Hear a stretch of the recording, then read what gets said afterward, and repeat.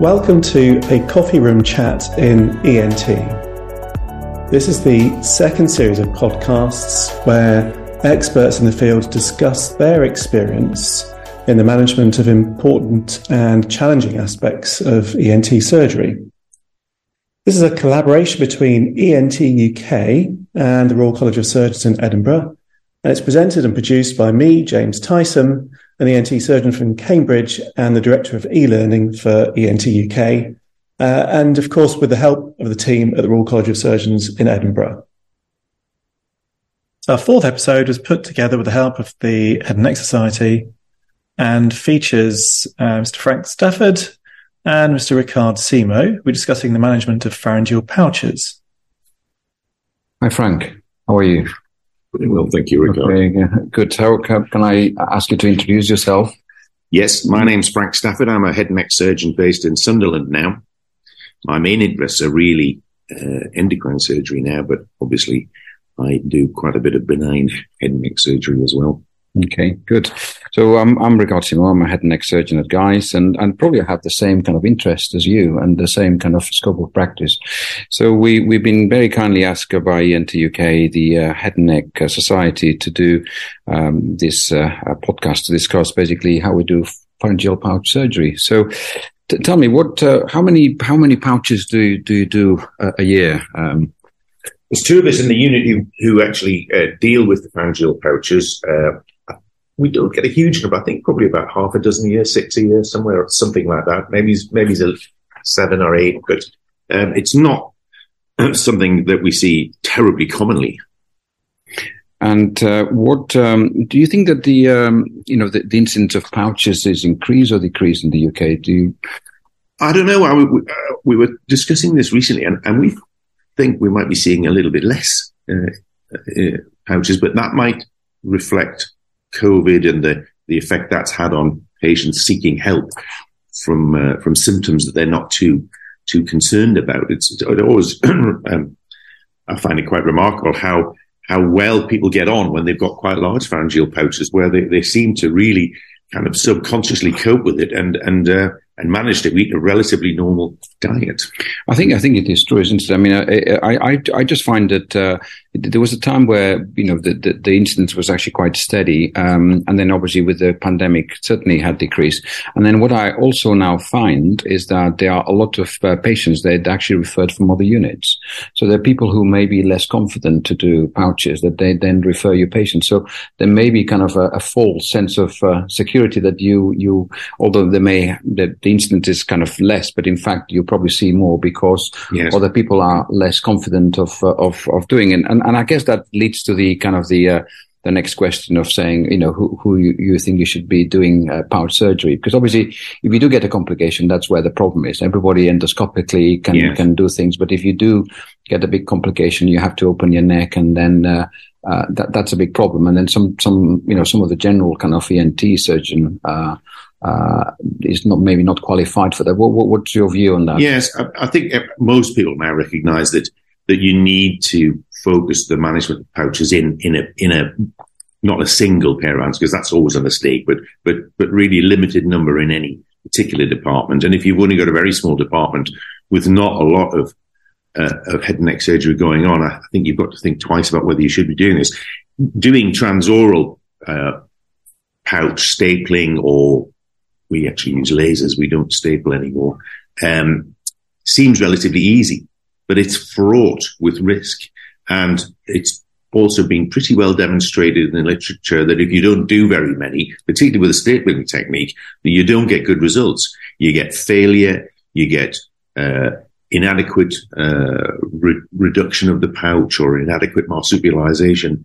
So I think there's no question that it's a very technique-sensitive condition, and that the individuals who are doing it should be doing it as regularly as possible. I do, really totally agree with that.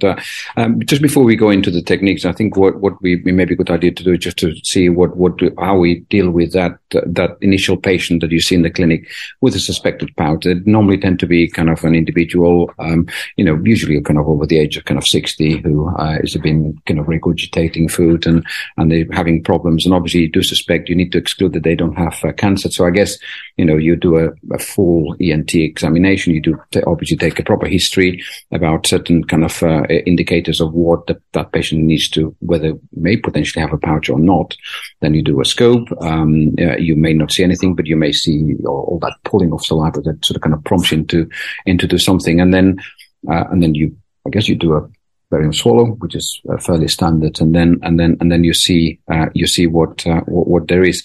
Now, in terms of kind of basically assessing that patient, whether they can have an endoscopic approach or they need to go to an open approach, what sort of kind of things do you look at in the kind of their kind of facial anatomy, if you like? Well, the first thing I look at is the size of the pouch, actually, because if it's very big, then I'm going to recommend an external approach. In general, that's a generalization. The age of the patient, I think, is also relevant. As far as their anatomy goes, I think it's more likely in men than women that you'll have difficulty accessing the pouch with a rigid instrument. And you've got to look at their teeth. You look at the shape of their jaw. I'm afraid I don't have a scientific formula for this. But when you do a lot of endoral laser work, for cancers and other laryngeal pathology, you certainly can you should have a good idea as to whether you're going to get good access. But ultimately, the access is really only achievable at surgery when they're under a general anesthetic, and then you'll know whether you can do it or not. Yeah, you're absolutely right. I mean, I tend to kind of, have the same approach as you, but I always tell the patients that, my initial assessment is that you are, qualified for an endoscopic approach, but really at the end of the day, you don't really know until the day that you do that. And then I guess that sort of kind of brings the next question, is that whether you are going to do everything on one go, or you're going to basically say, no, we cannot do it and we'll do an open approach the other day. Do you tend to kind of do it on, or, plan to do a transoral, and if that is not possible, to do an open approach on the day? Or yeah, what's I understand that. From a purely practical point of view, I would probably list a patient for 30 minutes for a transoral endoscopic procedure, and that's not long enough to then convert to an open. And list pressures mean I don't think you can leave a whole 2 hours free to go in and change your mind. So I would always warn the patient, if we can't deal with this for whatever reason, whether it's access or whether there's something that you find at examination that you're not happy with, then I would just stop. And they know that, and then we can plan. And you may even want to reassess them in some way before you go in externally. Particularly, I think it's actually, particularly in older patients, it's quite a good idea to get a CT scan of the neck before you go in, to have a look at the soft tissues, just in case there's something going on there that you might not expect. I think that there certainly was a time when I would have just gone straight into the neck anyway, but I think that these days, because these things are so readily available, that you might want to think twice before going straight in to do a pouch. Just because there's always something that might just throw you. For example, there are about 10% of pouches will be on the right side, not the left. That's true.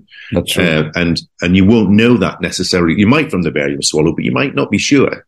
So I think that it's worthwhile just making sure that everything is right. I think that's a really very good point. And I think, because they are an elderly group, they may have, you may be concerned that may have some of the pathology. There's obviously the potential risk of having kind of a pouch, cancer, which is obviously still possible. I'm sure that you've probably seen some in your lifetime. I've seen, they're not that many, but it's about 1 or 2%, isn't it? Yeah. We'll have either a carcinoma in situ or significant dysplasia, but you do get squamous cell cancers in them, and I have seen them. I've seen 2 that I can think of just at the top of my head, and that's usually diagnosed at endoscopy. But one of them, I do recall, was diagnosed on the barium swallow. You could see an irregular mass, and of course you then go to staging, and before you even do anything. Yeah, no, absolutely. I've got, I'm very glad to hear that we got the same view on that. So, and I guess the next question is about what's your preferred method? I mean, I think obviously in this day and age, I think everybody would prefer to go to an endoscopic approach whenever that's possible. And I guess obviously there are two main approaches. Obviously, Dolman described this many moons ago. He has a very nice endoscope, and he used to kind of do that with diathermy. And I guess that we are applied some more modern kind of techniques. Obviously, we use the laser, and then in the 90s, the stapling was introduced. I mean, I used to kind of do the stapling, and I moved to kind of the laser for a number of reasons, which I probably like to discuss. And I think you've got similar views on that. So you use the laser as well. Is that correct? Absolutely. So I learned to do Dolman's procedure when I was a registrar at the RVI in Newcastle. We had this ancient Dolman's kit, which is a big, long crocodile coagulation diathermy instrument, and then a cutting diathermy knife. And it, from a kind of theatre time point of view, it was pretty quick, but it was extremely damaging to the esophagus. And there were complications with that, which is one of the reasons why it became quite common. In fact, I think I wrote a paper on this in the 80s with Andy Welsh to prefer external approach. Yeah. We went to external approach for quite a while. Then the stapling technique came along, and everybody was very happy with it because it seemed so quick and a lot safer. After doing stapling for a while and trying different methods of stapling in the sense of using telescopes to make sure you're in the right place, and also finding that larger pouches just really weren't suitable for it, and also the recurrence rate, which was pretty high, 25%. And also we had some leaks at the bottom because the stapling guns don't close off the bottom end of the incision. So I was in Sunderland, and I'd got a laser. This was in the 90s, and there were some good publications came out of Belgium about transoral CO2 laser, where they had large numbers with very, very low complications. Mark did all that work. That's right, yeah. So I started using the CO2 laser with the diverticuloscope, and I've got to say, since then, that's what I've always done. Yes. And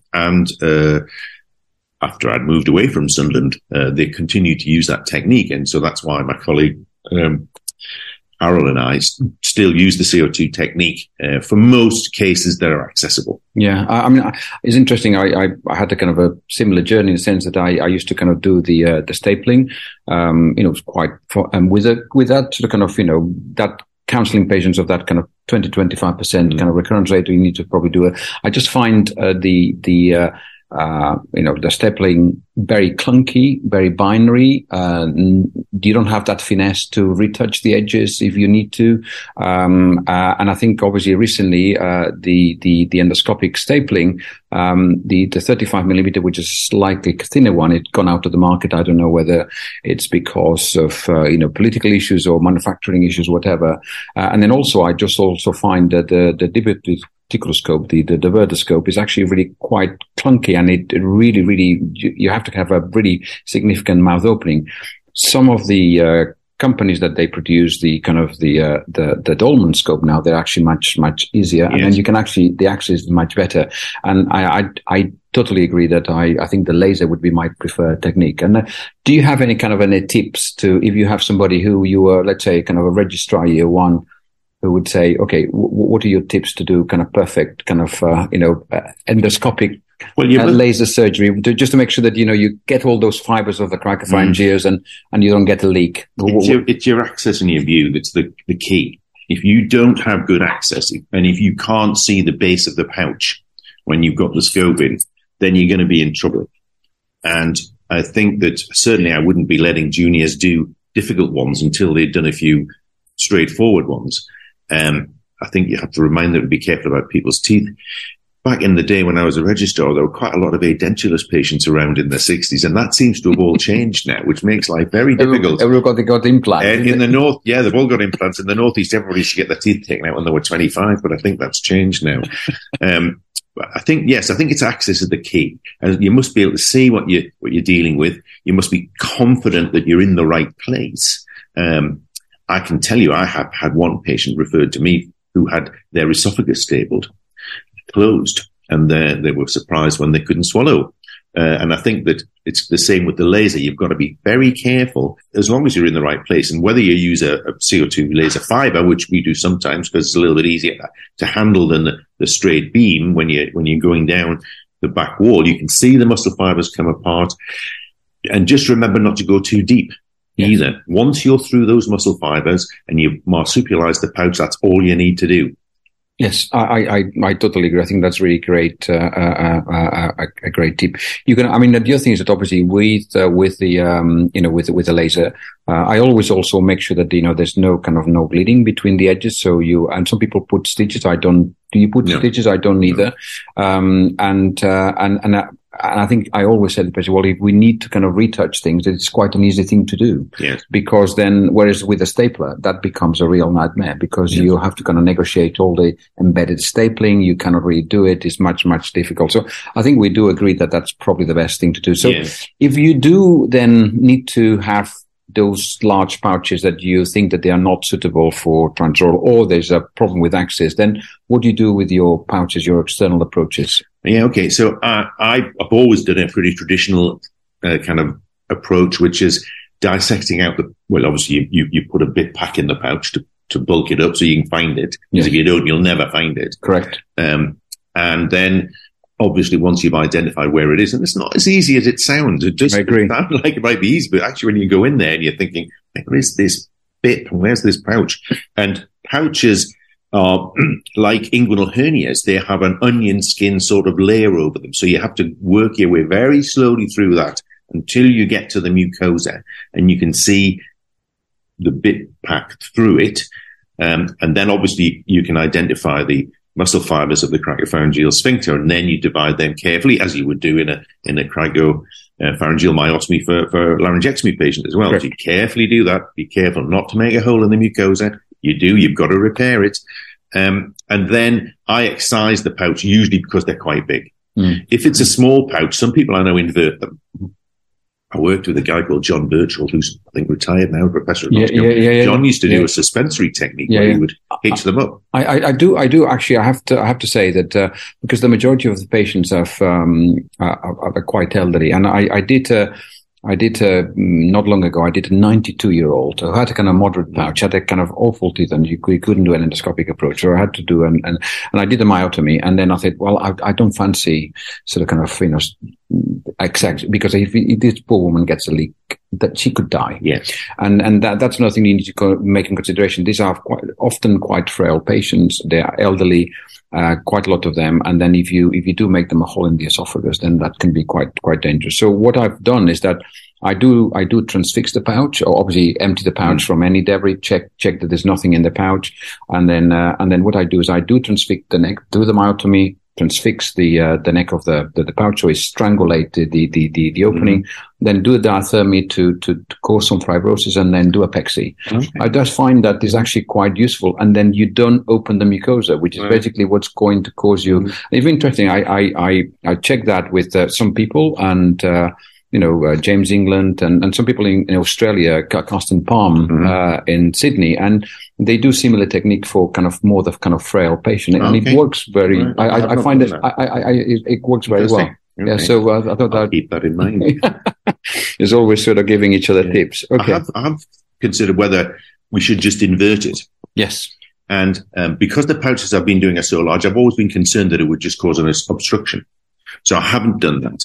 But if you got into a pouch which was, by chance, relatively small, or if you're doing it in, for example, a young man, or young men are more common, but in a young person who has a relatively small pouch, I think you could invert it and then repair it as you would repair a hernia. I agree. I think that's a really good tip too. Now then let's just kind of move. Okay, we discuss all the how we do it type of thing, but whether you are doing endoscopically or you go in to do it, externally, there's always kind of a risk of making a hole in the esophagus. And if you're concerned, what do you do in that sort of situation? Well, patently, you can scan them because you'll see air in the neck and the mediastinum, or you can get a dye study to determine if it's a significant leak or not. And probably what I would do is give the X-ray guys a ring and see who's around and say, what do you want to do?